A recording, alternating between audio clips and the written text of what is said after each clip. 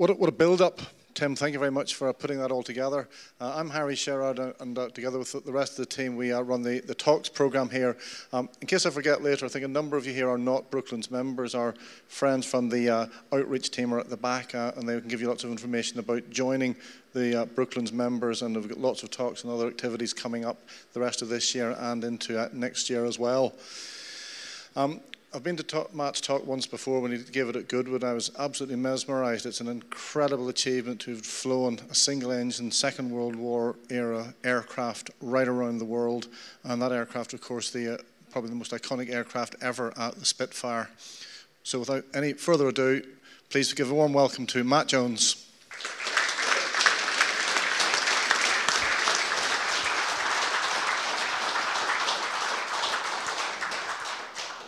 Thank you, Harry.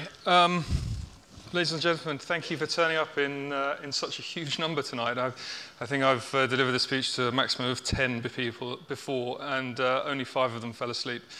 So it's nice and warm in here, and it's pretty dark. So if you can keep any snoring to a minimum, that would be fantastic.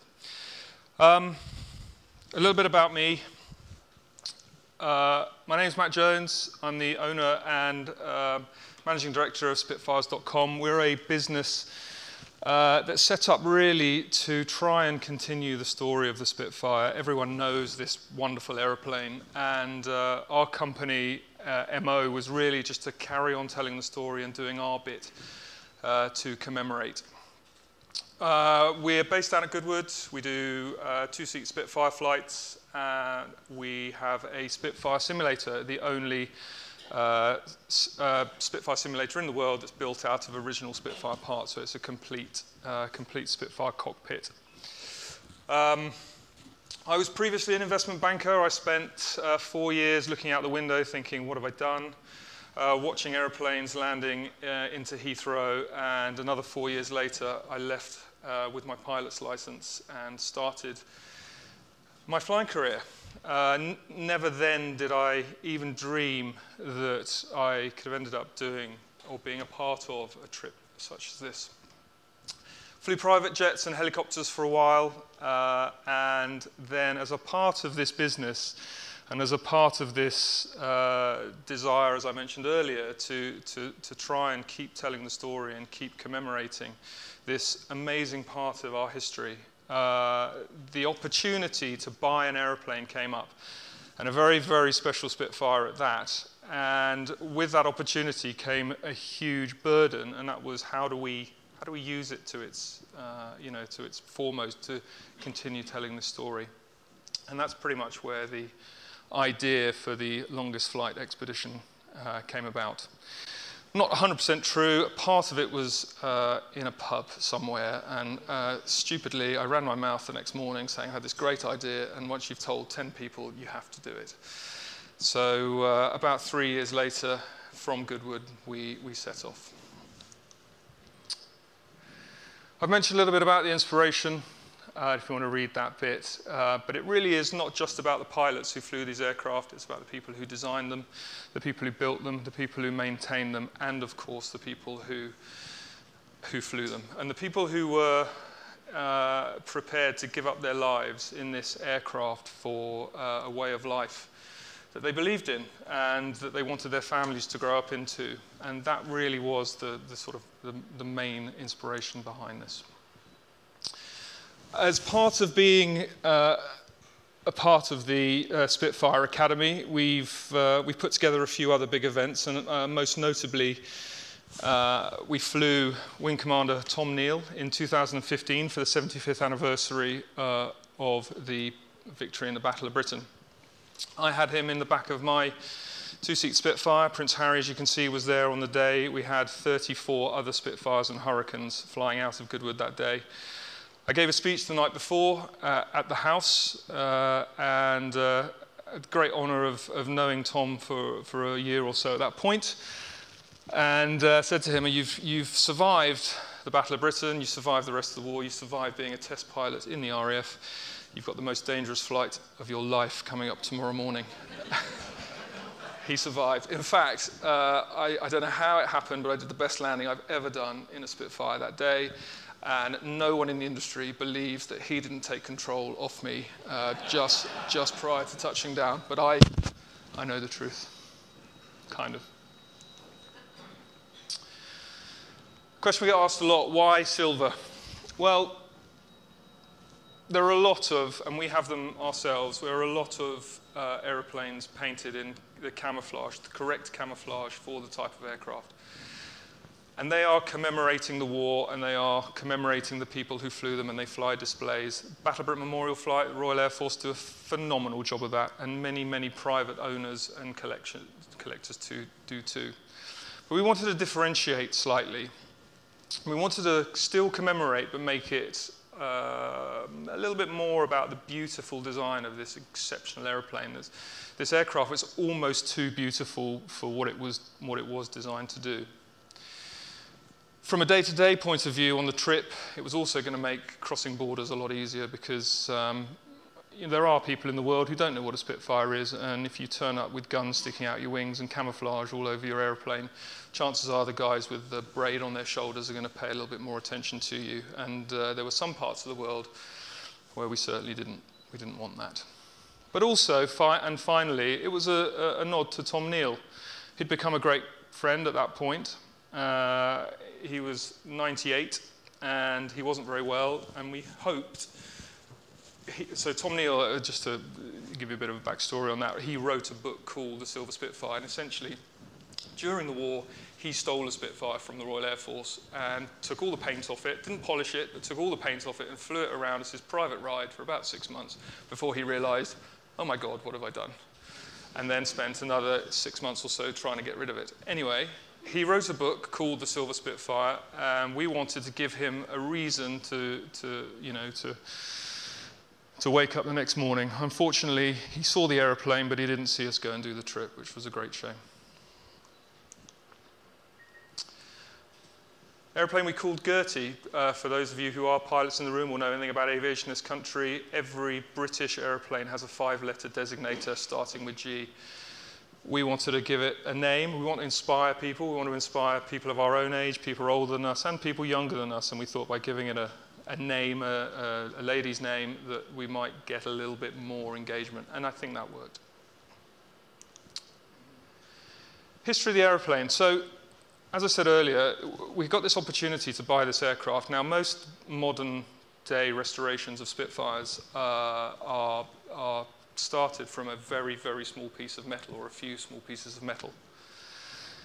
This aeroplane, having flown 51 combat missions, flown with 3 squadrons in the UK and ultimately in Holland, last flew in 1956 and ended up in a Dutch museum, and essentially was protected, therefore, and mummified in its last flying state. So where other aeroplanes that have been crashed into the ground and bits have been taken out and an aeroplane's been built around them, or the very few that have carried on flying since the war, they've been repaired now so many times that actually it's a bit like Trigger's broom, and how much of that aircraft actually flew in wartime service. We pushed this entire aeroplane into the hangar looking pretty much like that. It had a slightly different scheme, but it was, to all intents and purposes, a 100% original wartime Spitfire with incredible history. I mentioned some of its squadrons. Have a read through those. I'm not going to go through them here now, but the key numbers, as I said, 51 combat missions, 1 success. And in fact, the aeroplane that it had a shared success with, the pilots actually both got out as well, which part of me quite likes. So it did its job, but didn't cause any death. It had some amazing skirmishes, so the records that come with aircraft like this, or the records that are still available down at Kew, are phenomenal, and you can read every pilot's account of every time the aircraft flew and what happened. It had a head-on attack with an Me-262, the first Nazi jet, the first jet in the world, and it fought with Me-109s, Focke-Wulf 190s. It still shows in its wings a couple of puncture holes in the wings where it was shot at from below on a mission where 6 of them went out and only 2 returned, and MJ271 was one of them. Had a very diverse selection of pilots. 13 pilots flew it during the war. It came from all over the world. And I think this slide really shows you or gives you an idea of what a worldwide effort it was and how all the Commonwealth came together to fight the Nazis and to stop their advance into the UK and then to push them back. Henry Lacy Smith, this chap here, I'll come on to him a little bit later because we spend a lot of time thinking we're going to fly over a lot of water. What happens if we have to land on the water, and what happens to a Spitfire in that scenario? And his story, if I don't say it, please remind me at the end, but his story certainly guided us in the actions we'd need to take. So this is the Dutch scheme that the aeroplane was in 2010. We actually bought the aeroplane in 2018 from someone in Duxford who'd had it in store. That's exactly how it looked as we pushed it in. The only notable difference, clip wings. That wasn't correct for it for the time it flew with the Royal Air Force. So the restoration took 2.5 years. Now, I'm not a wealthy man. This was my opportunity to own half of a Spitfire. And everything I had went into it. I knew it was special, and I knew we were going to do something special with it. But when you push something like this into a hangar and think, I own a Spitfire, and then you come back 4 months later and it's just bits all over the floor, believe me, your heart skips a beat. It was about another 6 months before it started coming back together again. And it took 2.5 years to complete. One of the briefs we gave to the guys who were doing it was that we're going to do this trip. It would be very easy to modernize the aircraft to enable us to do the trip. But we don't want to do that. We want to keep it as original as possible, yet still come up with ways of using more wartime innovation to make the trip possible. And that's, I think, exactly what we did. Again, I'll come on to that in a moment. So the Spitfire was an interceptor. It was built to create a wall around our country. So it was designed to take off, to fight for a short period of time, to stop the enemy getting over our land, to push them back, and then to land back where they took off from. The upshot of all of that is it didn't have much fuel on board. It wasn't designed to go a long way, the exact opposite of what we were wanting to do with it. However, later in the war, they used Spitfires for photo reconnaissance over Berlin and around the rest of Germany. And therefore, they'd made some modifications that we were able to then take and put into this standard Mark 9 fighter. The key one of those was fuel. So a normal Spitfire carries 85 gallons of fuel just in front of the pilot. We were able to get another 25 gallons into each wing and a further 66 gallons in 2 tanks behind the pilot. That meant a total of 202 gallons and meant that we were able to stretch the distances that we could fly from about 350 to 400 miles up to 1,000 nautical miles, which was absolutely crucial in some of the areas that we went to. There are a couple of other bits and pieces if you want to have a read through. Not sure how many pilots there are in the room. Any? Some? Few yeses? No? Good. Means I can bullshit a bit more easily.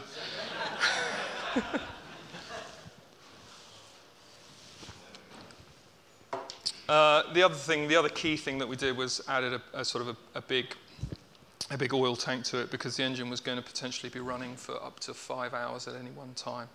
We put oxygen on board. We were able to go up to 25,000 feet. That enabled us to get over weather if necessary.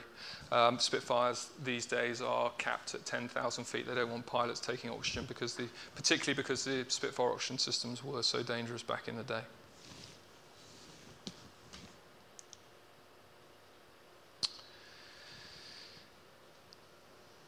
I don't think a great deal to talk about there, except we made a few. So this is where the gun sight would normally go. I've actually listened to some music there. We stopped in one place in Japan, and I told someone I'd watched a Netflix film on it on the way in, and then every single place we landed, they asked me what film I'd watched on the way here. Stupid mouth. I didn't watch any Netflix films, I promise, but I did listen to some music on the longer legs. But this was primarily used for navigation. We had some amazing kit. Everything we did in the cockpit was reversible. So we had two, you can see, non-wartime gauges here. That enabled us to potentially fly into bad weather if we needed to. That certainly wasn't the plan. Spitfire these days, so back in the day, they were able to fly in all sorts of conditions, of course. There were no limitations, but these days we're only allowed to fly them in visual conditions, which means you have to be able to see the ground or to be able to see a long way in front of you at all times, essentially. But we didn't know what we were going to encounter in many ways, so before leaving, we had to try and think of every eventuality. And I have to say I had quite a few sleepless nights, or I woke up very, very early in the morning in a bit of a panic, thinking, what if? And that's where a lot of the solutions, or that's a lot where the problems, but also the solutions came. And having this kind of little bit of kit in here was a huge part of that. Had we not had this, I don't know what we'd have done when we were in India. Really bad smog in India, I'll come on to later, but ended up having to fly 2 ILS approaches into 2 of the airfields we went into. It wasn't just me that flew, there were 3 of us that flew, and the team was far bigger either than that photo, but this was the core team. Steve and I owned the business at the time. Steve flew the Spitfire. Smithy, ex-officer commanding, Battle of Britain Memorial flight, ex-Red Arrows. We couldn't have had a better guy on the team to keep the civilians in check. Very true. He really is the definition of a sky god, this guy. He flew both the Pilatus and the Spitfire, but not at the same time, obviously. He's not that good. Jerry Jones, our engineer, had a massive job to do, looking after 2 aeroplanes around the world. Spitfires aren't supposed to leave the UK. The way they're certified means that they're pretty much only recognized in UK airspace. We flew through 26 different airspaces. We had to get approval to take this airplane through each of those based on a lot of his work and a lot of the sort of work with the CAA to persuade them that it was a sensible thing for us to do and to educate them that the airplanes, and this one particularly, was extremely well looked after. He also had to plan maintenance, so we have to do maintenance every 25 hours on the aircraft, and we were doing 3 to 4 hours flying a day with gaps in between for weather. And he had to get every place that we stopped at or might have stopped at approved to do this maintenance, just in case that's when the schedule came up.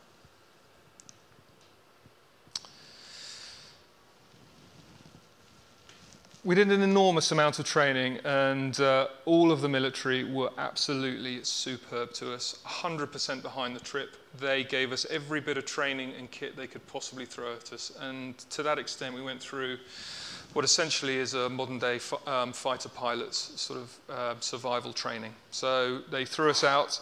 This was on the 5th of January, I think, down off the coast of Cornwall. It was the culmination of 2 days of training, pretty chilly. It snowed that night. We were in the truck on the way back to the camp, thinking, this is it, we've finished. They pulled to the side of the road. Bodmin Moore kicked us out and said, we'll pick you up in the morning. Thanks very much, guys. At which point, it started snowing. But we were flying over, maritime, polar, desert, jungle environments. And we had to have an idea, mostly civilians, we had to have an idea of how to survive in those situations. Because, we're really blessed here with search and rescue. We're really blessed with the amount of people who are here to help us if something goes wrong. But you can't read that across to everywhere in the world. And, a couple of idiots flying an old airplane around the world is potentially not as big news and as interesting in some of the countries we were going to. So we knew we had to be able to look after ourselves. And this was a huge part in giving us the confidence that we were able to do that should something like that happen.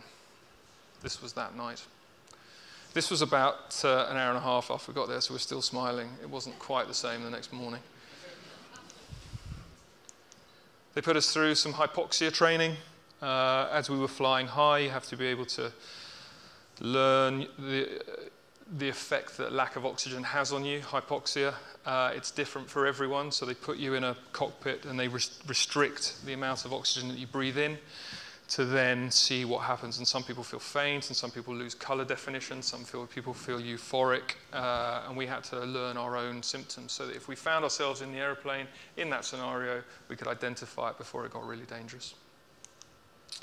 They put us in the Dunker at Yeovilton. That was brilliant fun, really, really good. But then they, again, turned the lights off and did it so that even though we weren't flying at night, it gets pretty dark pretty quickly in the sea, and that Dunker machine goes into the pool and then spins upside down, and then you have to get your straps off and get out. Smithy, I told you about earlier. So I did a lot of research on what happens to a Spitfire if you land in the sea. My background had been even the flight across the channel, the 20 miles across the channel, was a no-go in a warbird. If you did it very high, and you did it, you know, it was kind of a silly thing to do. I looked at our map, and we had 1,800 miles in 4 days to cover just over the sea. So the idea of ditching the aeroplane in the sea sort of took up a huge part of my thinking power. And I looked at the RAF research that was done. They made balsa woods models back in the 1940s, half size, and they looked at every aeroplane they built and see how it would react if it landed in the sea. And the Spitfire had a really, really bad record in that respect. Essentially, it's going to flip on its back and go down very quickly.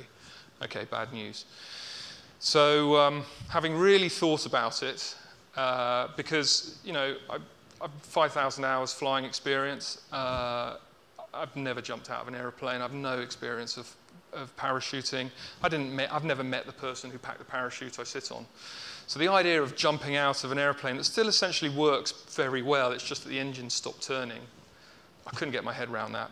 But all of the data that I got my hands on said that's what you have to do, that's how to survive. So on the day that we turned up, Ian Smith, I mentioned, I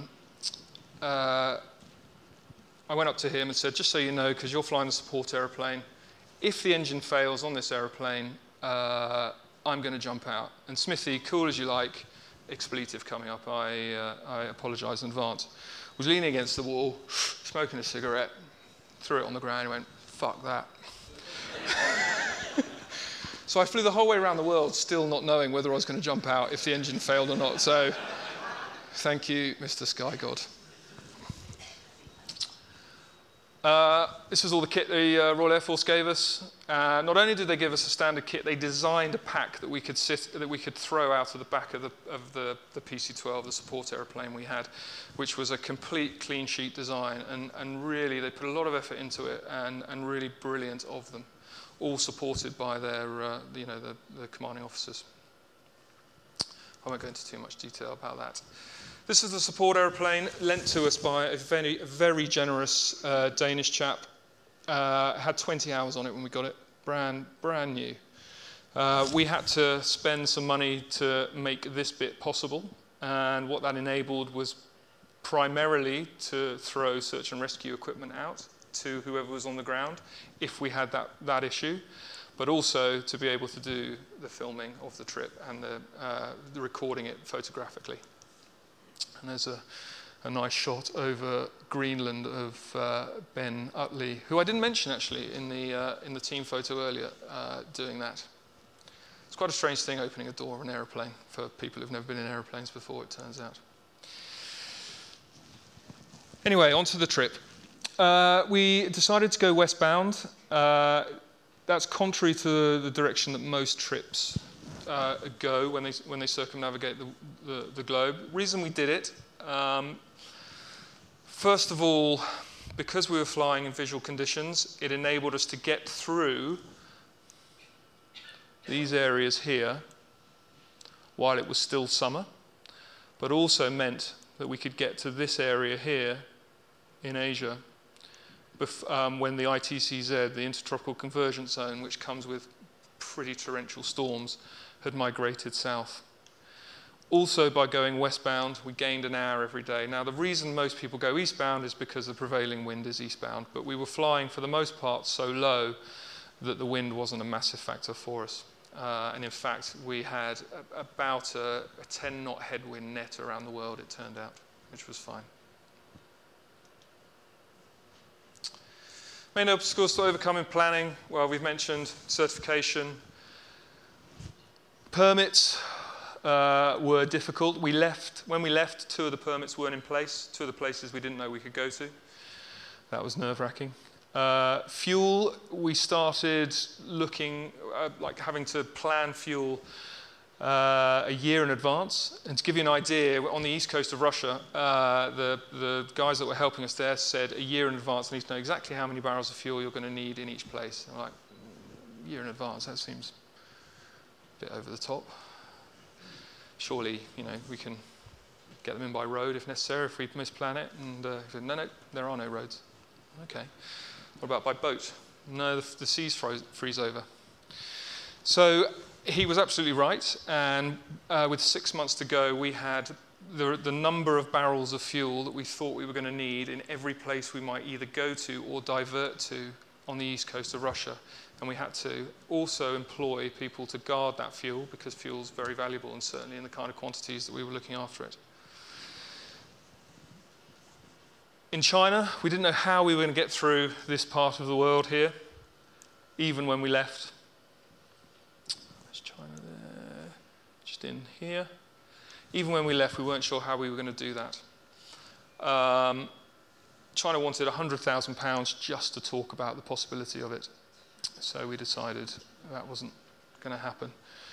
But also told Hong Kong, no chance. Now, the most amazing thing, I think they say the sun shines on the righteous, and there's a couple of times on this trip when I feel that was the case. We launched our Spitfire simulator at Goodwood, the Goodwood Revival, and a friend of mine had brought a colleague of his in, whose nephew he wanted to put in the simulator. So his colleague was about this tall, his nephew was about this tall. Not sure what the relationship was, but anyway, he got in the simulator, and he was the first person to shoot down an ME-109 in our simulator. And this chap and I were hugging each other and going, isn't this brilliant, and isn't he great? And we got outside, and this chap asked me, tell me a bit about the business, and I did. And then I told him about this trip, and he said, are you coming to Hong Kong? And I said, well, we'd love to. We've told absolutely no chance. No piston engine airplane has ever landed at Chek Lap Kok, the new airport. And that's the only one you can land at. The only other one is military, and there's definitely no chance there. And he said, well, drop me a note. I might be able to help. I was like, well, I'm sorry. We really have spoken to everyone we think we could. I said, well, maybe just drop me a note, and I'll see what we can. Maybe we can help. So I did, and it turned out he was the richest man in Hong Kong and owned half of the airport. So quite an unbelievable chance meeting, and landing into Hong Kong with 7 Cathay Pacific airliners lined up by the side of the runway. With a load of sort of Chinese junks underneath. I was like, this is definitely not Chichester. It was an incredible experience. I've mentioned the significant water crossings and noise certificates. I don't know why I put that in, to be honest. Japan was the other place we had problems getting into, and that was because, this Spitfire in this country is run on a permit to fly.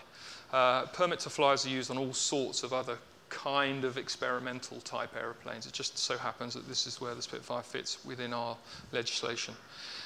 5 years before we went to Japan, another chap had been to Japan in a permit aircraft and crashed on a golf course and didn't have the right kind of permissions in place and caused all sorts of problems for the British Embassy over there. So when we first picked up the phone to the British Embassy and went, permit to fly around the world, they were like, go away. But we managed to persuade them, and with 2 days to go, we got our permission to land in Japan. Phew. Engineering planning, I've talked about a little bit.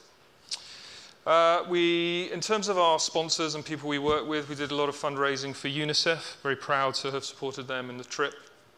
One of the key things, one of the key parts or reasons for the whole trip was to fly the flag for the UK as well, and to commemorate, as I mentioned earlier. To that end, we worked with the UK FCO, and in a number of the countries we went to, we engaged with schools, universities, veterans, etc., to tell them about the trip, to tell them about the aircraft, and to really try and get some engagement with them. A very rewarding part of it, that actually, too. Some of the rest of our sponsors. IWC, by far the biggest part in terms of sponsorship. Kind of a shame to have a Swiss, apparently, name on the side of the Spitfire. It looks very German to me, but they made it possible. We went to them and said, we're going to do this trip and we don't need sponsorship, but if you want to get involved, then great. And then we saw some of the bills coming in and said, actually, it'd be really nice if you could help.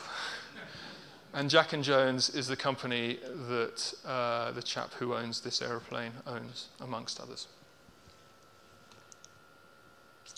They put on some really big, old-style parties for us to celebrate the fact that we were going on this trip. And, you know, back in the day when people went away and went on expeditions, there was a lot of this sort of stuff that went on that doesn't get done in quite the same style these days. I got to drive a Spitfire. See, actually, I have done a presentation to a few more people than tonight. I tell a lie. I got to drive a Spitfire into a party of 800 people having dinner and then do a small talk after that. Coolest moment of my life, by the way, except tonight, obviously. There were some notable people at that. I don't know if you recognize any of them. Anyway, time to go. We've done all the preparation. We are excited and nervous. We were trading this guy, Dave Williams, astronaut, as you can see, to fly the Spitfire. And he came into the office and he said, how are you feeling, Matt? And I said, to be honest, Dave, I'm pretty nervous. I feel like we have done all the preparation we can, so I feel like we're ready. But I feel like running, to be honest. And he said, sit down, let me tell you what it feels like to strap yourself to the top of a rocket.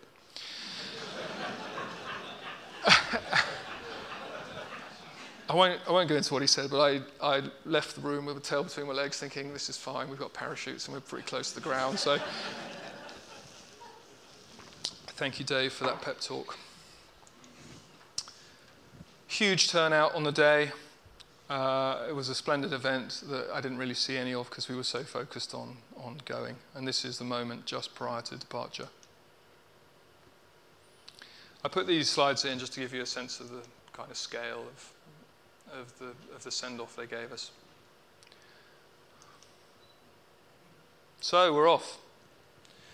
The weather cleared. It wasn't a great start in Goodwood, but by midday it cleared up really nicely and throughout the whole country. And we made it up to Lossiemouth and then got stuck there for 5 days. It was incredibly frustrating because you've got all this momentum behind you and you think you're on your way, and then suddenly the weather plays a big part in slowing you down.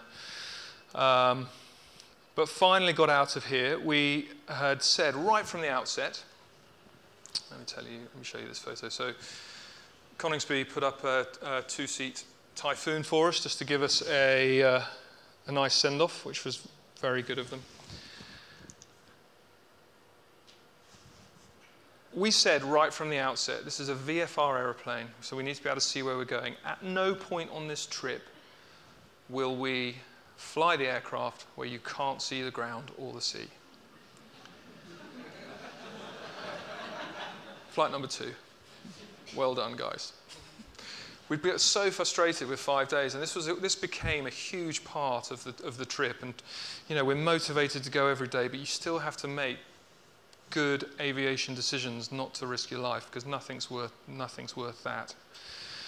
But there's this go-itis thing that we've got to get going, and we rationalized at the time that this was the right thing to do, and we made it. So, you know, maybe it was. But we had no idea. We had no idea how low these clouds went over the sea. So we had no idea if I had to, fly the aircraft and ditch the aeroplane, which I still didn't know whether I was going to do or not, obviously. Still didn't know what sort of conditions that had underneath for us. So it wasn't the smartest, but I think that's part of being on an expedition. What we tried to do initially was take the rules that we use day in, day out and apply them to the expedition. But the reality was that when you're pushing the boundaries, doing something like this, some of those little elements have to give way slightly. Anyway, when we got to the Faroe Isles, the weather had cleared up. And what a beautiful place that is. That is the few places we went to on the trip, most I'd been to before, but this is one I will definitely go back to, and so close to home. What a stunning, stunning place. Same day into Iceland, landed in Iceland, again stuck for 3 days. The local airline there took us off to, in fact, they put us on 2 aeroplanes that were going to Kulusuk. So Kulusuk is on the east coast of, where are we going? On the east coast of Greenland here. It's a gravel runway. It's got a tower there, so air traffic control, no radar or anything. It's pretty bleak, and there's no real sort of diverts anywhere else along the coast there. So we needed to know pretty much on the day that we set off from Iceland, from Reykjavik here, that we were going to make it across the Denmark Straits here and make it into here. We waited 3 days. We've been on the ground such a long time. We got on really well with these airline crew. They'd put Smithy and I in the front of 2 separate airliners and taken us over there with passengers in the back, which I didn't think they were allowed to do anymore, but obviously they can in Iceland. They showed us the runway. They showed us the environment. That was super helpful. Anyway, the next day we were ready to go. We took off. Beautiful weather the whole way across. In the Spitfire, we were sponsored by Iridium, and we had a satellite phone. And so I was able to call ahead to the Kulusuk Tower and say, weather's lovely here, it's forecast to be lovely there, just checking in with you, making sure that's the same. And this very droll Danish guy would come back and say, hello, the weather is very good, no wind, no problem. See you in an hour and a half. Every 25 minutes I called him back, same. By the time we got 25 minutes away, we knew each other pretty well. Hey Matt, how are you? How's the weather? No wind. Weather's good. There's fog over the far end of the airfield. Excuse me?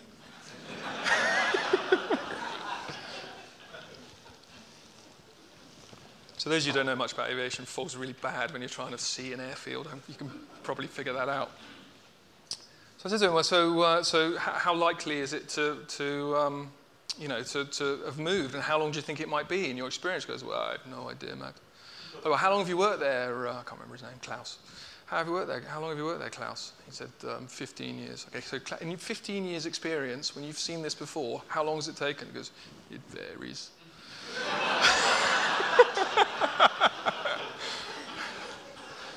It's okay, so we've got just enough fuel to get there, have a look, and if we can't get in, turn around and go back. Probably.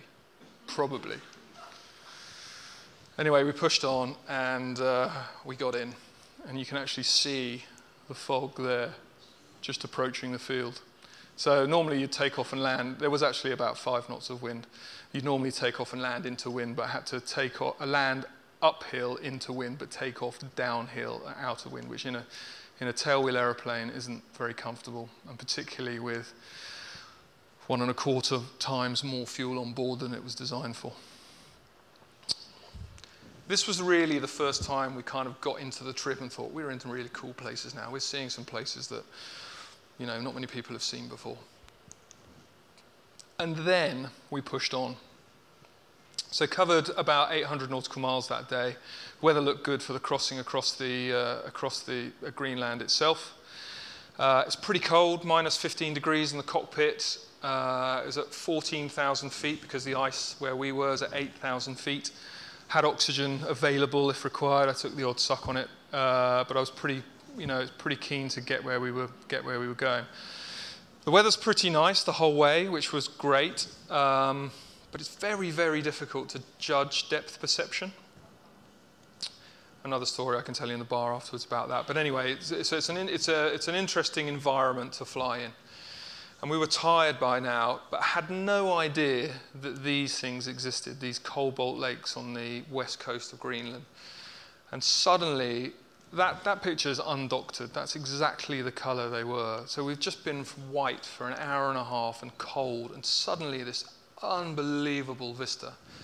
Actually, the first time we'd opened the door on the aeroplane to take some photos as well on the support aircraft.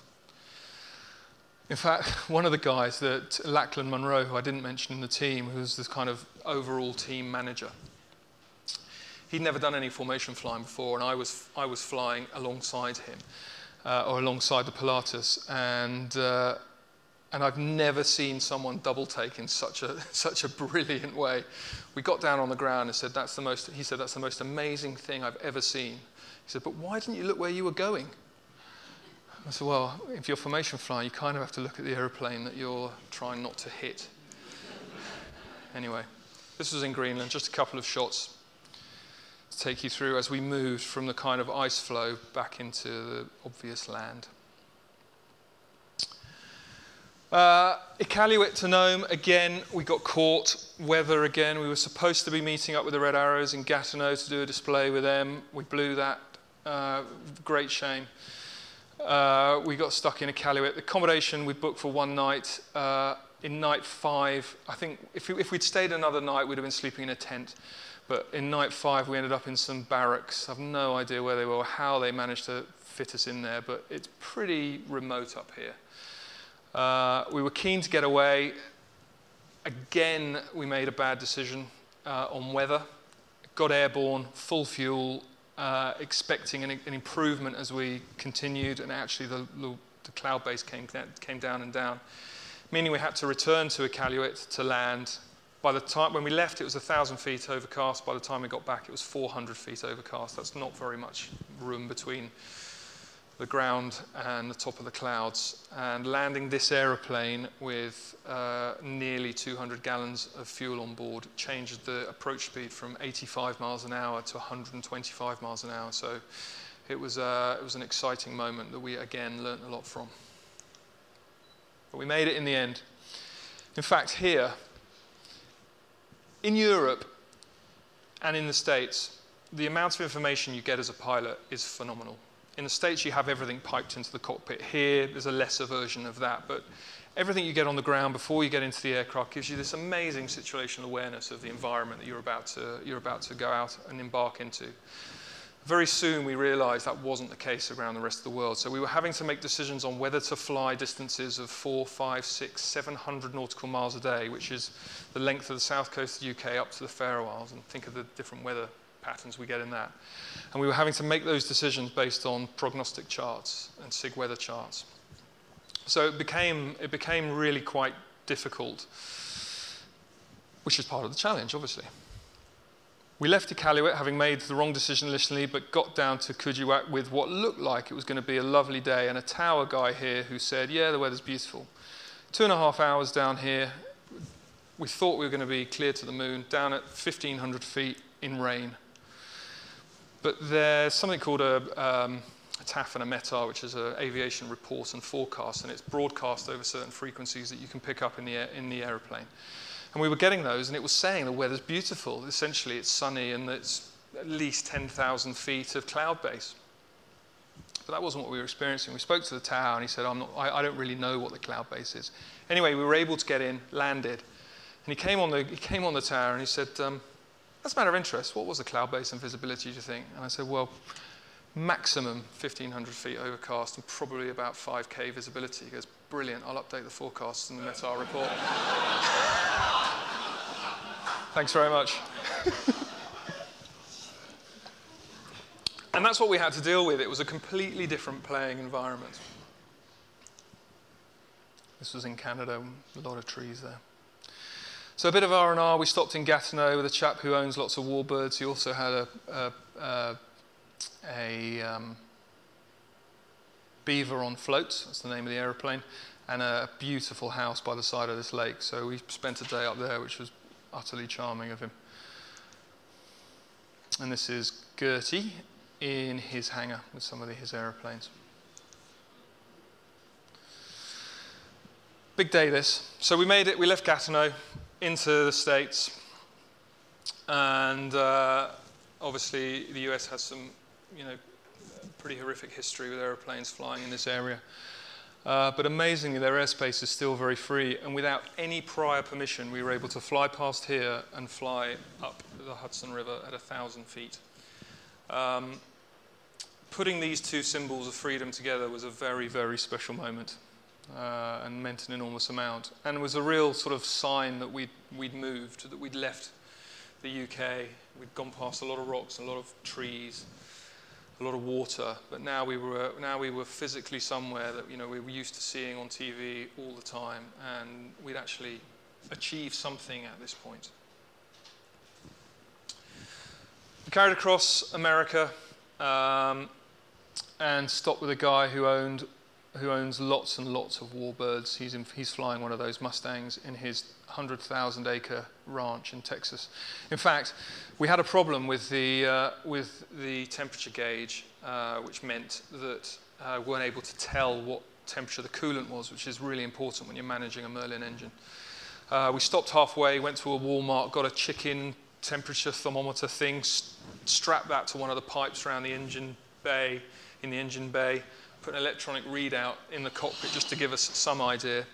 Spoke to this chap, Dan. He said, come and see me, we'll help you out. Landed. The part we needed he didn't have, but it was in another of his Spitfires 1,000 miles away. He brought one of his private jets in to take our engineer, to take that gauge out of the Spitfire, to fly it back down for us. Our engineer no longer works for us, obviously. He now works for Dan.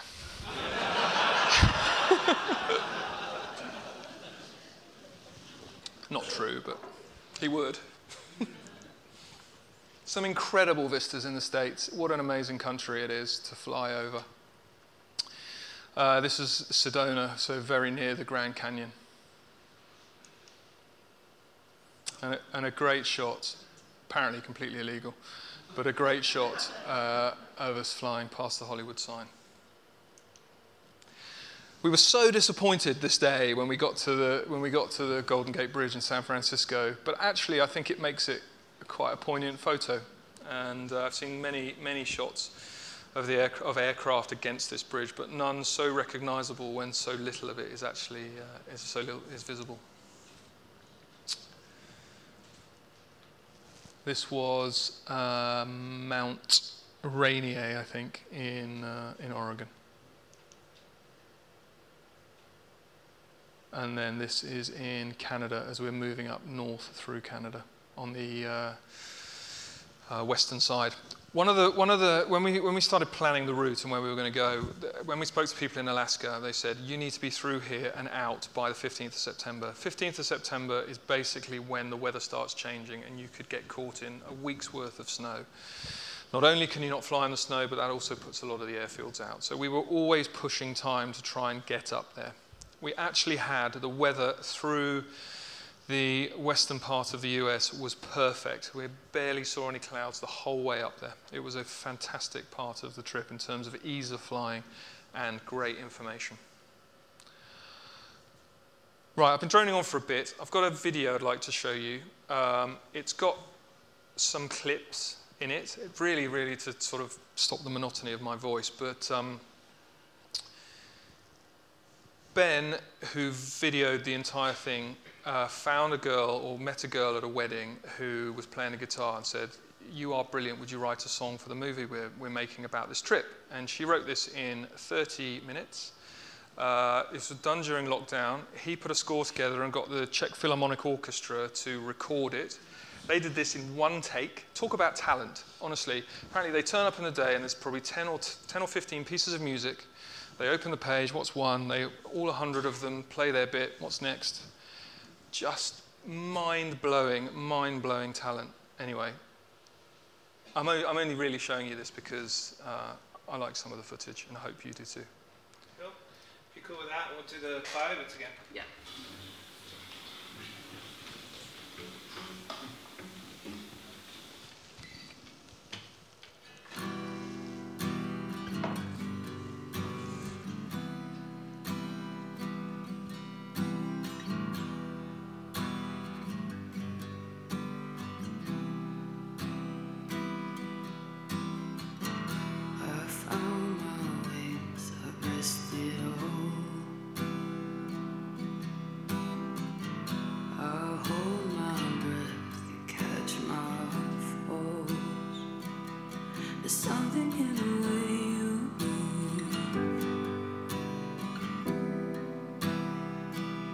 There's something in the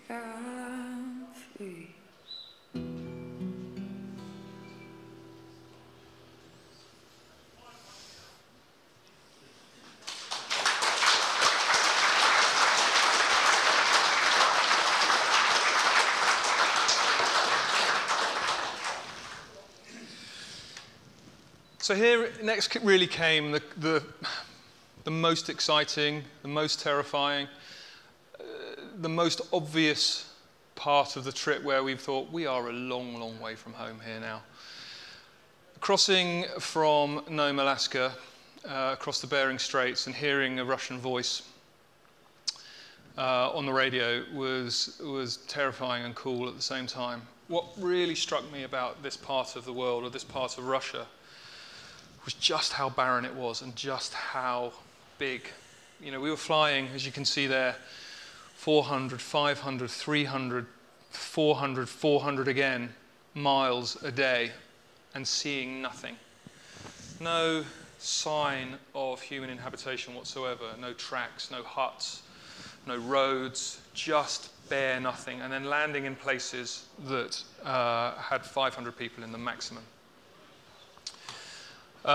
When we did the planning for this part, none of these airports, one or two of them were, but most of the airports weren't even on aviation charts. So I had to go into Google, look for an area that looked like there were people there, presume that there might be an airport near those people, find those places that were, and then hand these Google photos to our Russian aide and say, it looks like there's an airport there, can we land there? And off the back of that, we were able to get permission to go.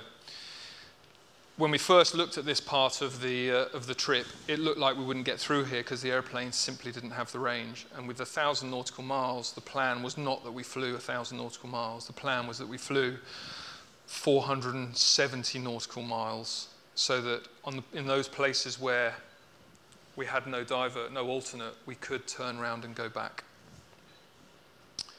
So finding those airfields was really important. First place we landed in, Anadyr, front line of Cold War Soviet Union defense. Quite an amazing place. We didn't actually, but this is how nice our hotel was. It was the most run-down place I've ever seen. It was just amazing, and it looked like a bell had rung and people had just left, because there were cases and shoes and all sorts of human artifacts that you think you would take with you when you left somewhere that were just left here. So quite what happened, I don't know, but it was very, very interesting being there. There were bears there as well. I was going to go for a run, but someone advised strongly against that. Just to give you, I put one photo in of this thousands and thousands of miles of barren land. We landed in a place called Okhotsk. Had a metal runway. That was a surprise. I've not really met anyone who, other than, I think in the military, some runways in sort of forward operating bases are made out of metal, but this was a huge surprise to us. Actually, no problem for the Spitfire. Pilatus didn't like it at all, threw up all sorts of warnings.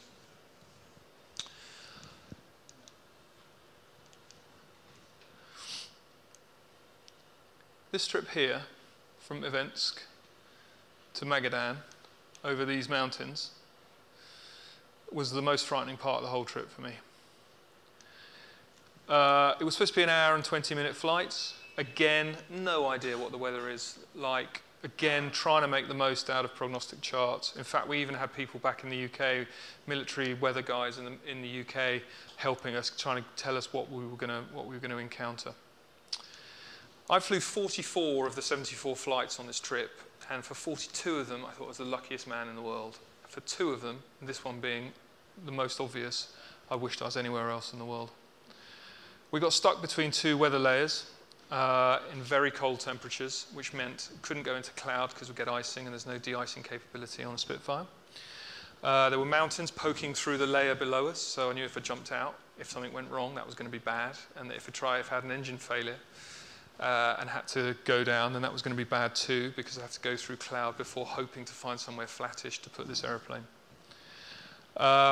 We spent 2 3/4 hours trying to find a way around here with when we left here, it was starting to get a bit misty. You get that feeling in the air of the high moisture content, and it was starting to get a bit misty. We had a Russian interpreter on board. I think he was just there to make sure we weren't doing anything dodgy, because he did not speak a word of English. It was utterly useless. He probably knew what the weather was doing. He couldn't tell us. He couldn't even draw pictures of it. I had found out just before we left for the trip that my other half was expecting our first baby, and I remember in that bit there thinking, what am I doing? I might never meet him. This is absurd. Anyway, we found a way around. We found a way around and we landed, and it was the best beer or 2 I have ever had. Pushed on from here, Magadan, Okhotsk, I mentioned, into a place called Nikolaevsk. Woke up in the morning in Nikolaevsk, got a call from my other half saying that she was bleeding, and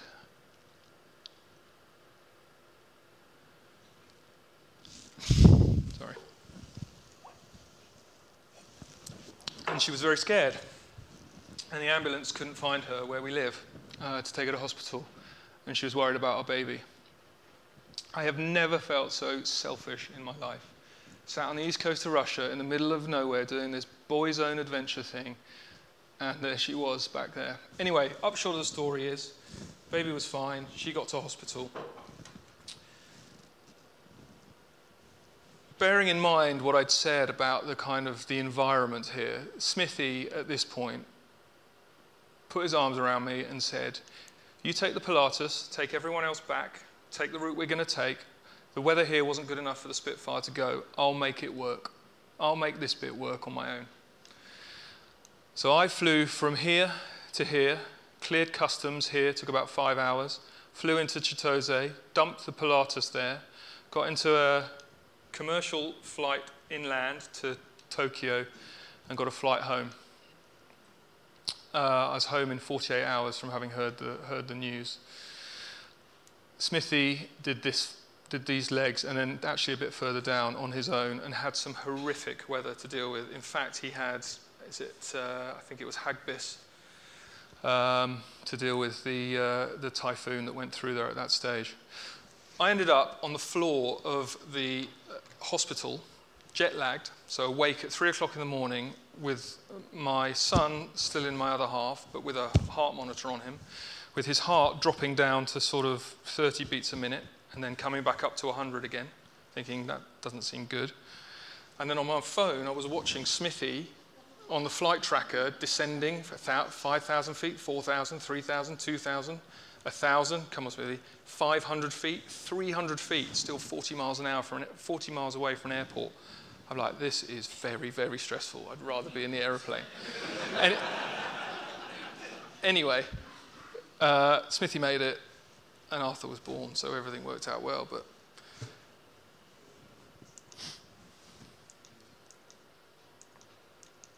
I'm rambling a bit now. Let's get on with this. So I mentioned this bit, in through Japan, really bad weather, amazing people, probably the best reaction we got from the whole trip. In one hangar we went to, I think there was something like 5,000 people waiting to see the aeroplane. never felt like such a rock star. We turned up in a taxi, and they had to sort of park the queue to allow us through, and they came in and listened to us afterwards talk about the trip. It was sensational. An amazing part of the world, incredible people, unbelievable how much the war has changed that country and the way they are. They were, they had a pretty bad reputation for the way they behaved during the war. They have completely changed. It was fascinating to hear what an effect it had.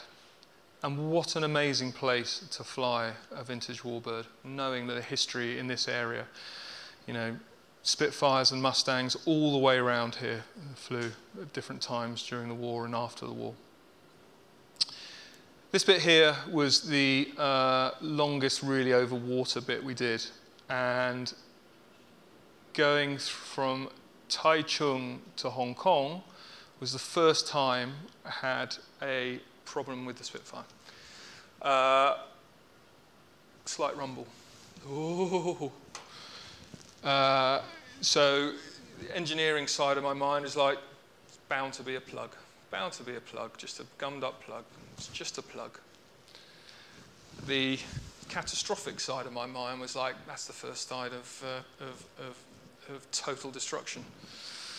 Don't touch anything. Actually, I'll try that, see if I can identify what's wrong. Anyway, it was a plug.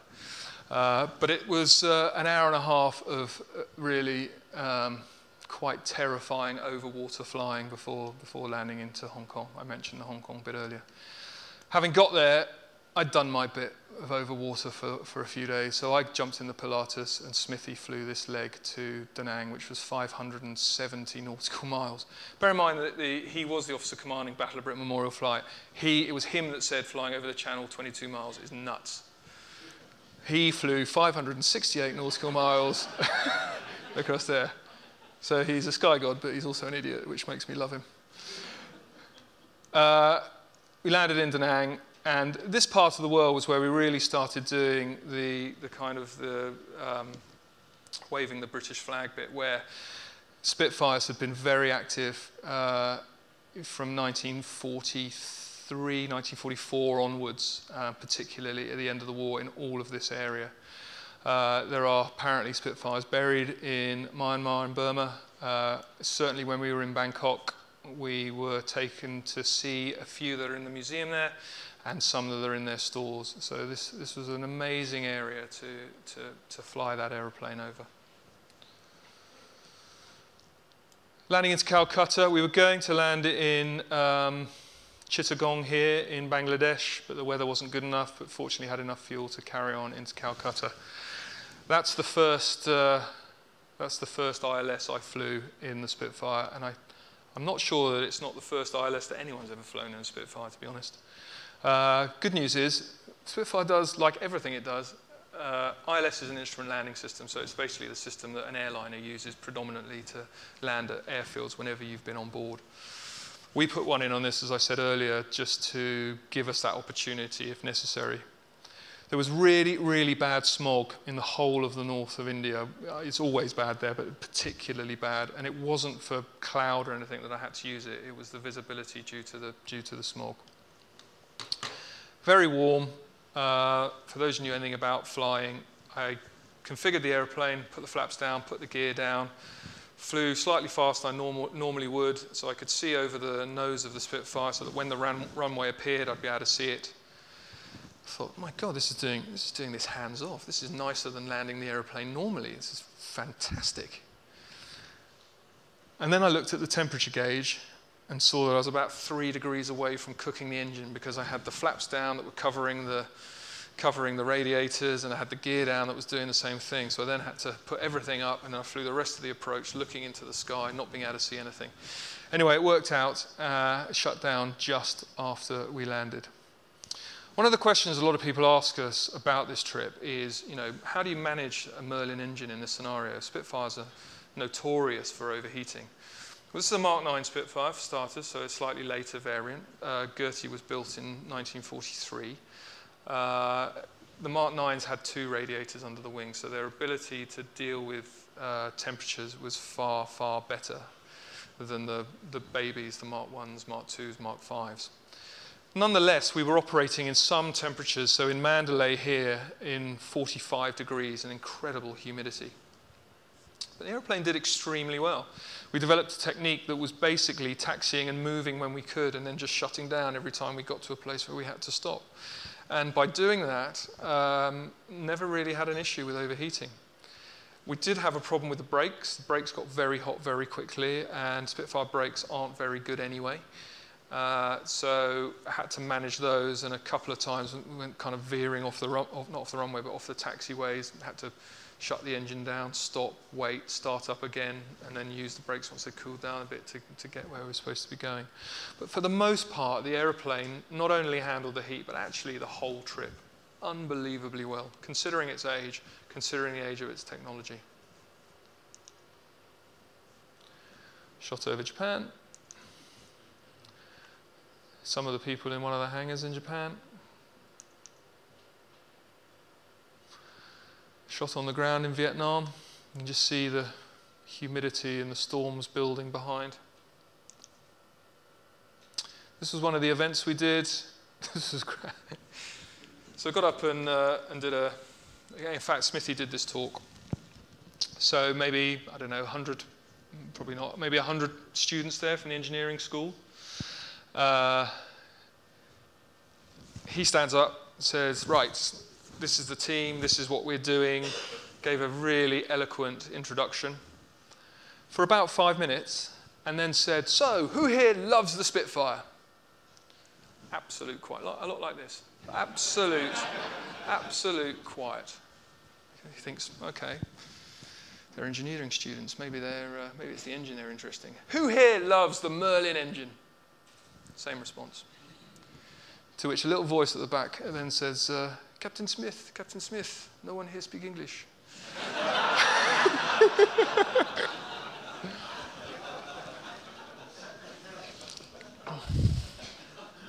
Anyway, we waved the flag. They understood that. This is in Myanmar. Just beautiful, just beautiful. I don't know if I've said it enough in delivering this today, but seeing the planet and seeing what it has to offer and the different landscapes, you know, I've done a lot of it from a jet and you feel quite disconnected from it, you know.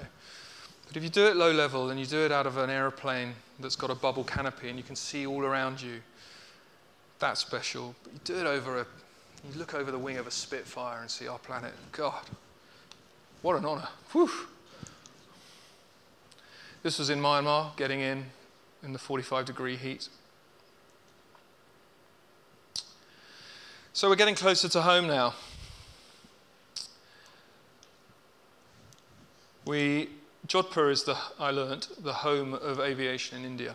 The Maharaja there invited us up to his palace, put on 2 nights for us, not just the one, and inducted us into an aviation hall of fame they have there, which was a great, great honor.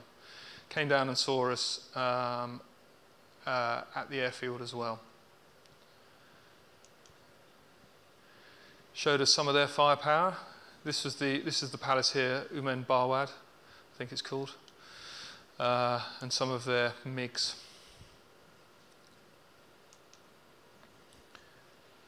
This was the Maharaja here, and this is the original, the first aviation clubhouse, I think, in India. It's a great history there, and of course, Indians had flew Spitfires during the war, and then had them in India after the war. And there's a shot over the palace on the day we left. We then went into Gwadar, Pakistan. So left India, which was an incredibly colourful, incredibly beautiful, totally disorganised place. And then landed in Pakistan, which was, I thought, going to be the same. Incredibly well organised, almost clinical in the airport. Not so much outside, but Karachi was a bit frightening. A lot of very obvious military presence. A lot of tanks around. So we left there as quickly as possible. Stopped in a place called Pasni, and then stayed the night. Pasni to get some fuel, and then stayed the night in Gwadar. There's one hotel in Gwadar, and, well, you can read what happened here, but basically 4 people were killed 6 months prior. They hadn't even fixed the hotel, so when we checked in, there were bullet holes and broken glass all over the outside of it. It was quite a frightening evening, particularly as one of the team had someone come into their room at 1 o'clock in the morning, by accident, apparently.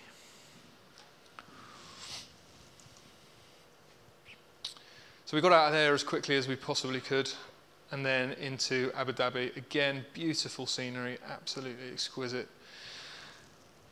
The landscape just kept changing below us. The desert in the parts of Pakistan that we flew over were a very kind of dusty, light colour, and then we went into Abu Dhabi, and it started getting like a redder sand. In Bahrain, the Crown Prince looked after us very well, put us up in one of his hotels, paid an enormous amount of interest in the trip. Bahrain sponsored 6 Spitfires during World War II for the war effort, and so they have a great affection for the aircraft. Into Kuwait, that F-18 was very, very, very close to me, so much so that over the sound of the Merlin, I could hear his engine. Smithy was flying the Pilatus, and he just said, "Do not move an inch, Matt." So of course I had to have a look. We were actually at that point flying over. I think it's just out of shot. So just down here was the UK embassy, and they had all the dignitaries outside for us, flying over the top of them. One of my favourite flights on the whole trip was from Kuwait. Well, actually, probably Kuwait to Jordan, over Saudi Arabia, and then from Saudi Arabia up to Egypt. The changing landscape and the pure scale of the place, again, just blew me away. This was over, or very close to Wadi Rum, one of the places where Star Wars was filmed, if you recognise the kind of the topography. I asked Smithy, I said, look, I'm going to peel off and go low level a little bit around here if you don't have any objections. So I did, and it was great, great fun. The next day, we met up with these guys, Jordanian Falcons, and flew very close to Aqaba. And I said, why don't we go back over to Wadi Rum? There's some amazing vistas and backdrops there. And they were like, it's absolutely forbidden to fly low level anywhere. Okay.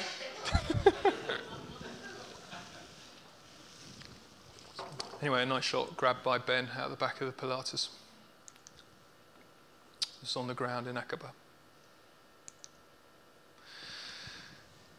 So as I said just now, we left Aqaba in Jordan and flew up into Egypt. Egypt, so much to offer in terms of rich history, going back thousands and thousands of years, but also wartime history. Right from the outset, we wanted to get the photo. I've just blown the story, but we wanted to get the photo of the Spitfire over the pyramids. And they said, we just can't do it. That airspace is sacred. You know, if you're at 30,000 feet, maybe, but not low level. So we left Aqaba, beautiful sort of salt blue seas, saw the Suez Canal. The landscape, in the video, there's a landscape that was shot from above. That was over Egypt, over the very Martian-like terrain. So keen to fly around this. So you can see the green of the Nile Delta there on the left-hand side of the photo. But so keen to fly the Spitfire in this theatre around Alexandria, where Spitfires had ended up flying later on in the war. Such a huge part of the war history. But really, really wanted to get this shot over the pyramids. So we tried our luck again and said to the air traffic controller, look, we'd really love to fly over the pyramids. Any chance we can get a photo? And he's like, no, you can't. Fly this vector. We're like, okay, fair enough. And he gave us vector, so he put us straight over the top. He knew he couldn't be recorded on the radio giving us a vector to fly over. So he told us we couldn't, but then gave us these headings so that we knew we could. Our cameraman was asleep in the back and got the biggest dig in the ribs of all time when we realized, because of course he couldn't tell us we were going near and we didn't know exactly where the pyramids were. So one of us spotted it and said, get Ben up as soon as possible, then had to depressurize the Pilatus, open the door, etc. And he managed to get some footage and quite a nice still, I think, as well. Nearly home. Greece again, that was a huge moment, landing there, having left Egypt and landing in Greece. We're in Europe. We've nearly made this, guys. You know, perchance to dream. Let's not get too carried away, but we are only a few flights away from having done this, having done something that so many in our industry said couldn't happen. So landed in Greece, landed in Heraklion, in Crete, and then one night in Athens, into Italy. Had to stay in Padova for 2 or 3 days. This was the last part of the trip that was causing us any kind of consternation in terms of weather. The Alps, getting over the Alps in winter. It's now sort of first week in December. Very, very foggy in this part of the world. Don't know whether you're aware, but a lot of expeditions back in the day used to start or finish in Venice. I think most of them started in Venice. So we wanted to go to Venice as a sort of cap-off to that. So stayed in Padova, went into Venice, had a really nice couple of days there, waiting for the weather to clear. And then finally it did. Got over the Alps, spectacular to fly over the Alps and into Germany. I've flown a Spitfire before in Germany, so I wasn't too nervous about doing it. But it was quite a good story the first time I did it, because I was nervous that time. I was flying an aeroplane from the UK up to Norway and crossed from, I think, the Dutch border, I guess, into German airspace. And I gave them all the details, and the guy said, say again your aircraft type.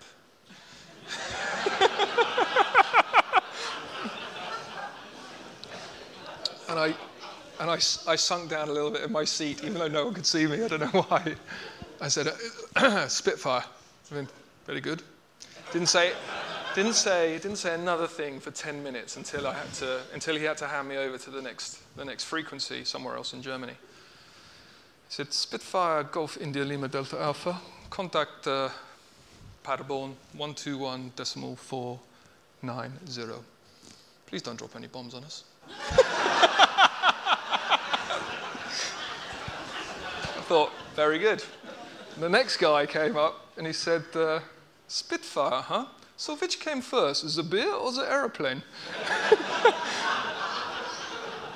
Anyway, I wasn't too nervous as a result of this about flying into Germany. And particularly poignant on that previous trip, actually, was that someone had come up to me and said, look, we've been watching you on Facebook where you're going, and pretty much everywhere you've been to probably records this aircraft as the savior of their nation. But in many ways, it was the savior of our nation as well, because we weren't all Nazis. I thought that was a really interesting insight, and one I hadn't considered. Anyway, we went to Berlin, and then we ended up in Lelystad. Now, the reason we stopped in Lelystad, because that's where MJ271, Silver Spitfire, Gertie, had spent most of her life in a museum. And the guy who sort of tarted her up to museum standard, for presentation to museum standard, is still alive, and we thought it'd be really nice to reintroduce him to his Spitfire. And we took him up in the PC-12 so that he could see it flying alongside. We got up on the day we were meant to leave, had a big party arranged in Goodwood. Weather there was great. Woke up to freezing fog here. Not great news.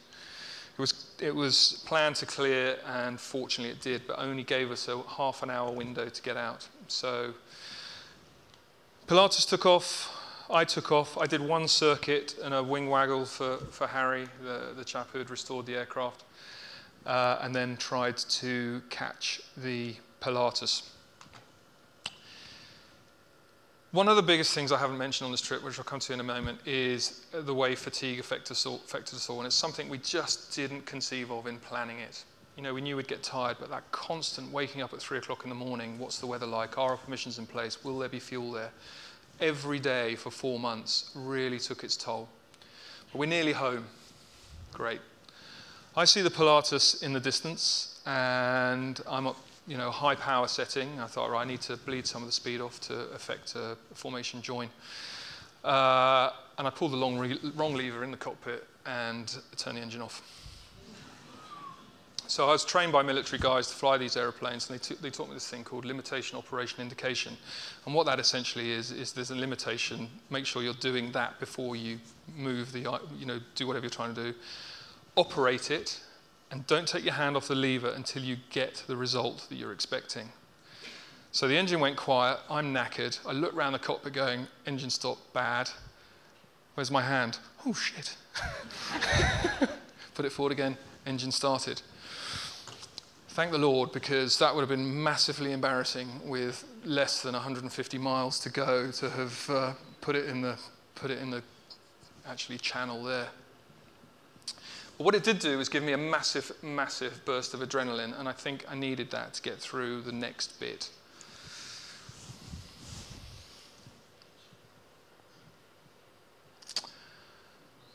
The most poignant part of the entire trip for me was the first time I saw the White Cliffs.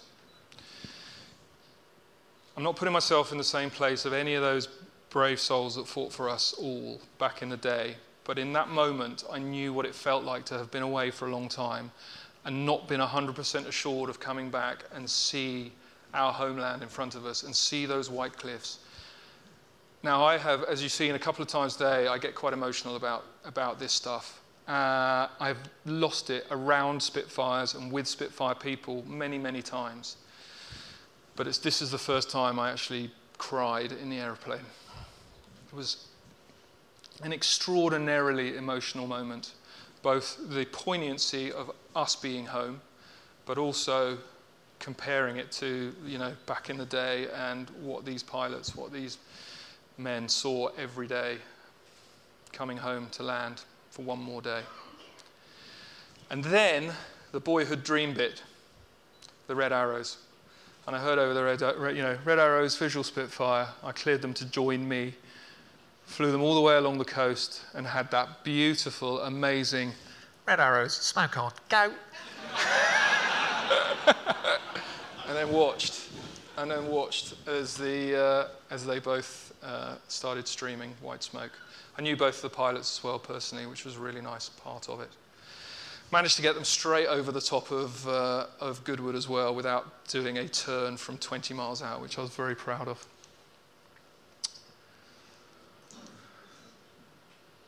And then we were home. There's Arthur. Slept through the whole thing.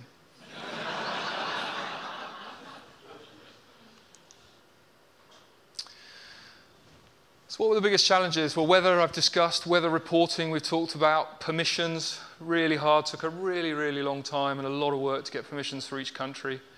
Inner tube issues I haven't mentioned. We had numerous problems using new inner tubes in these old aeroplanes purely because we can't get the original specification for them. And it actually caused Steve to come off the runway in India in one place.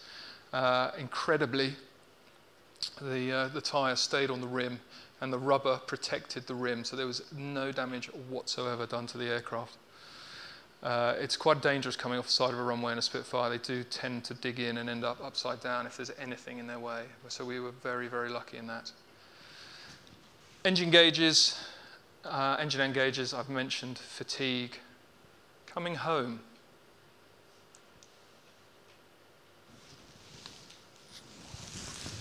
It's very interesting when you spend 2.5 years building up to something, and that something is 4 months long, and every day you have stress, and every day you have something both incredibly tiring and fatiguing, but also magnificent and wonderful. It really stretches your emotions. And then the next day, you're not doing any of it. And the next day, and the next. And it's amazing, amazing the effect it had on the entire team. And actually how long it took us all to recover from the trip. The psychology of that, we've done a little bit of work on. I'm not going to go into it now, but I found it really interesting to find this quote from the Duke of Wellington about how we all kind of felt. What has really helped is actually doing these talks and time. And I become more and more proud, actually, of what we achieved the more I do this, and the more I realize, what we've done. So what do we achieve? We survived. We flew the flag for the UK. We've hopefully inspired kids into aviation adventure. We're inspiring people generally to follow their dreams. I'm not completely over it yet. Charity donation, and we set a new world record. No one else, it transpired, has been stupid enough to fly a single-seat anything piston-powered around the world before. So we got that.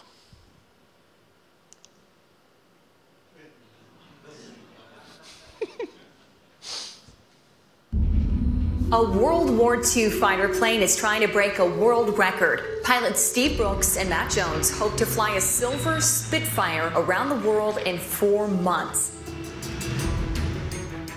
On one expedition, we had an engine failure over the sea. Unconscious by the time they got to us. There is no automation involved. There is no autopilot. There are no systems that warn you when things are going wrong. When you've seen it from space and you realise the magnitude of what this undertaking is, they'll be unique in having done this. You look around and you can feel the people who flew it, the people who fought in it. So it's a massive project to build this machine back to its original specification. You see this aeroplane now, you can see its personality. The trip is dangerous. Pretty much every terrain you can think of. The fog, the icing, the clouds, this is challenging flying. It's starting to get quite real now. You get to come home in between. We're not supposed to come home in between. My girlfriend's pregnant. Oh, you idiot! The closer we get to going, the harder I'm finding it. I want him to be himself and fulfill his dreams.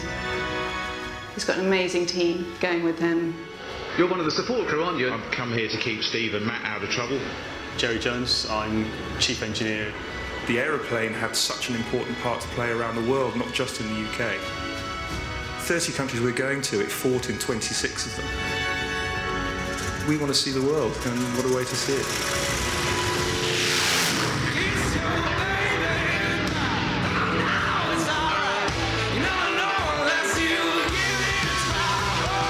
It's much better to be down here wishing you were up there than up there wishing you were down here. Fly science missions on the ice cap. Most places where we go, we get lots of smiles and handshakes. Here was notably different. We just want to move on. Every time he speaks to me, he's looking into my soul. What's wrong? I've got a problem. I've got a problem. Just got to get home. Stepwells are very important for the survival of a city like this. The most amazing day ever. Thank you for visiting. I have never seen such a cool aircraft, and I hope your work will be successful. What an experience!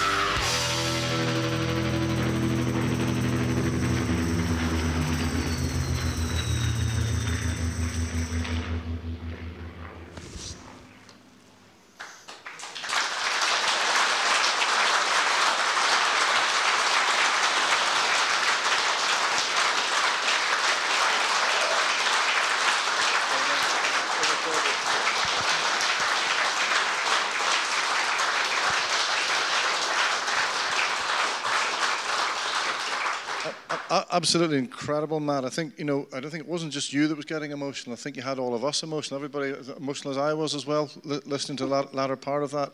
Absolutely incredible. And a fantastic presentation as well. Appreciate that, thank you. After such a comprehensive talk, has Matt not covered everything? Are there actually anybody, I'm going to have a job seeing, actually it's quite dark. I've got a question right down here at the back, a question here at the front. I'm going to be lazy and go to the front first.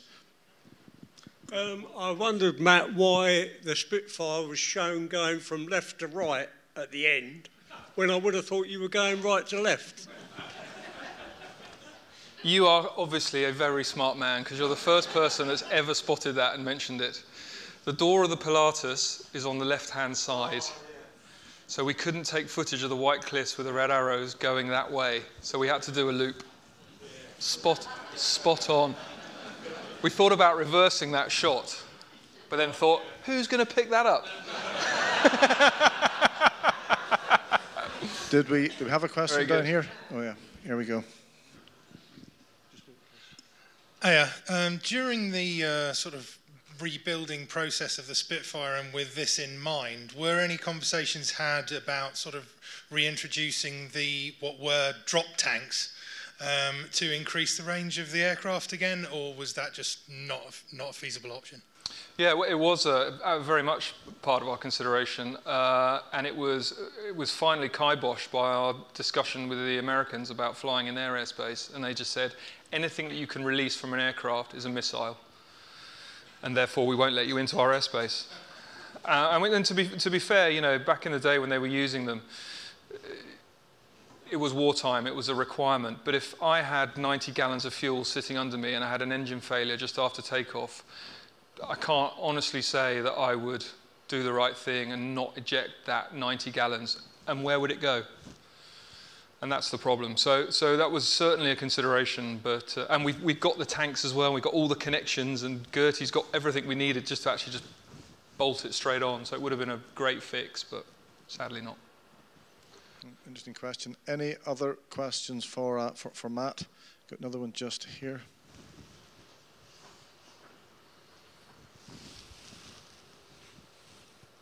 You went to some extraordinarily difficult locations, and I wonder how you managed to actually get permission. I mean, Russia must have been hard, and Myanmar possibly was almost impossible.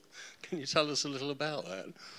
Yeah, sure. So it was actually the work that we decided to do with the FCO, the Foreign Office, that opened up a lot of doors for us in that respect. So we were able to bypass asking the guy at the bottom of the pile if we could have permission, who would say no, and like in Hong Kong, get right to the top. But it still wasn't, you know, for Japan, for example, we spent months petitioning them. You know, we had to demonstrate the professionalism of the rebuild, of the way we maintain the aircraft, of the pilots who were flying and their backgrounds, etc., etc. So much so that Steve was a private pilot. He wasn't allowed to fly in Japan because it was one of the conditions they put on allowing it in. So that was hard work, certainly.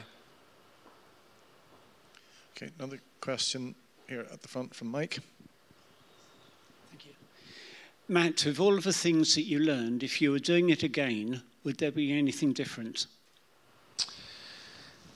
Yeah, I think one of the downsides to being sponsors is that we had requirements, date requirements that we had to go for, and that added an enormous amount of time pressure to us. I would love, and also, you know, there's 7 of us traveling, and that has a cost, quite a significant cost for every day that we're away. I would love to do the trip again without that time pressure, just to sit back and enjoy it and go on the right days and look out the window and spend a bit of time going to some of the places that we didn't have a time to look around because the weather was good for us to carry on. Okay, we'll take one more question just from here from the front. Hi, Matt. Brilliant talk. Knew it was going to be stunning. Thank you. I just want to ask, it looked to me as if you changed the real tail plane on the back of the aircraft from the original sort of Mark 1 rounded type to the pointed one. You two related? Sorry.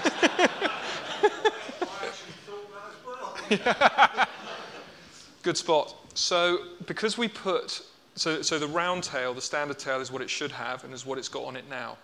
For the trip, because we put the 66 gallons of fuel behind the pilot, the centre of gravity moved quite a long way aft. So we needed every little bit of controllability in yaw to counteract that. And that broad chord rudder made the difference. Adds about, to a normally configured aircraft, it adds about a 5-knot extra crosswind capability. Did you keep all the bits to put back on the aircraft now it's gone back again?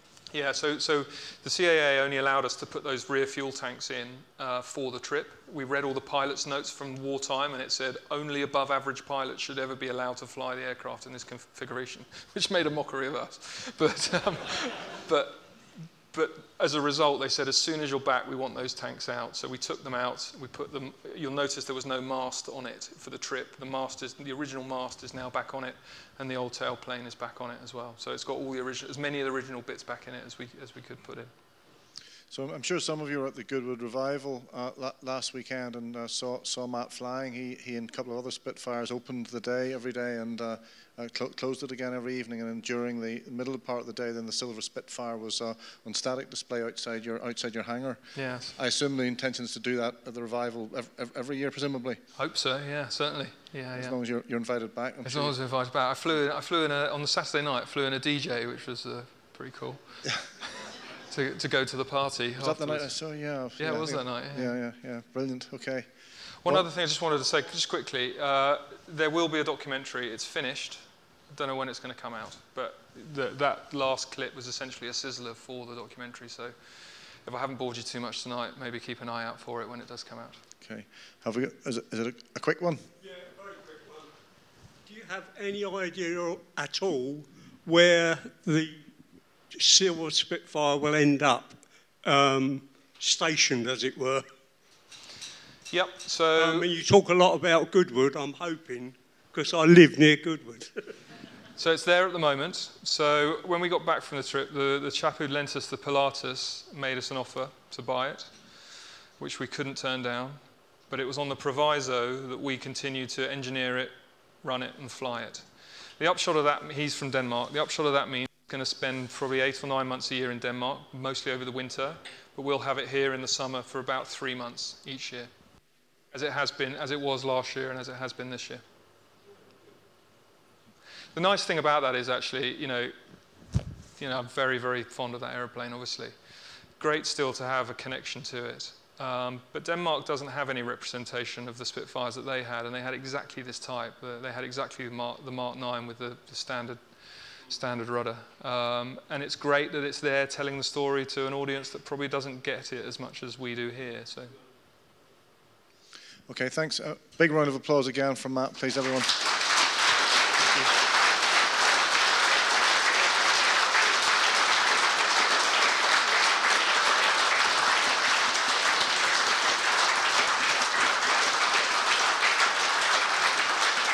Thanks, Harry. I think, Matt, that's the longest round of applause we've ever had, so fantastic. Thank you. So a couple of points, remember, you can actually fly with Matt. He does fly the 2-seat Spitfire out of Goodwood. I heard a rumour that he was booked up for the whole of next year, but that's not true. He does have availability in his 2-seat Spitfire in the next several months if you want to do that. But by tradition, I forget about the raffle, but this once I'm actually going to remember. Final thing for me is we've got lots more excellent talks coming up. Do look on the website. We're actually got talks right through to, I think, June, July of next year. And also, again, please, if you're not already a member of Brooklands members, please do join at the back with our colleagues there from Outreach. Thank you all very much indeed for coming. And that's it from me. Tim will do the raffle, and I'll see you all next time. Thank you very much.